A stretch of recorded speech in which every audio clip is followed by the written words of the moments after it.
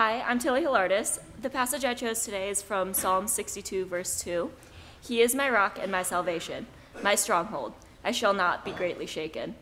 I chose this passage because it perfectly exemplifies my relationship with Kenilworth Union. I first became involved with this church as a preschooler at Joyful Noise, where my days were filled with finger paint and nap time. I then became an avid weekly Sunday school attendee, where we learned the books of the Bible and we ran the Habitat Room. Then I became a choir participant, which was pretty short-lived. I then became an avid middle school and junior high youth group attendee, where I spent my Wednesday nights running around the church, attempting to evade the ever-terrifying Grog, whose role was almost always filled by either Cody or Corbett. Occasionally it was both. That was always the most terrifying.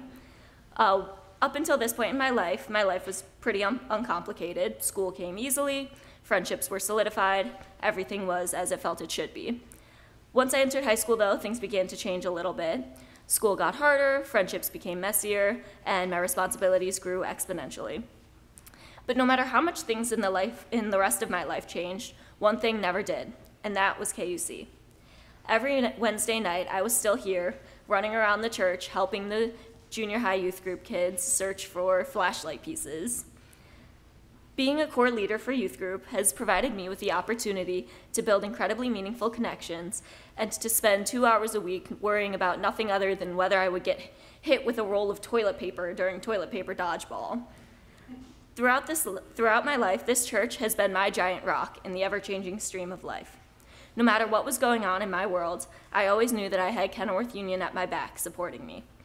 That's why, although I know my life is going to change a lot over the next year as I go off to college and adjust to life away from home, I know that with my foundation of the church's rock, I will not be shaken, because I will always have my steadfast KUC family behind me supporting me.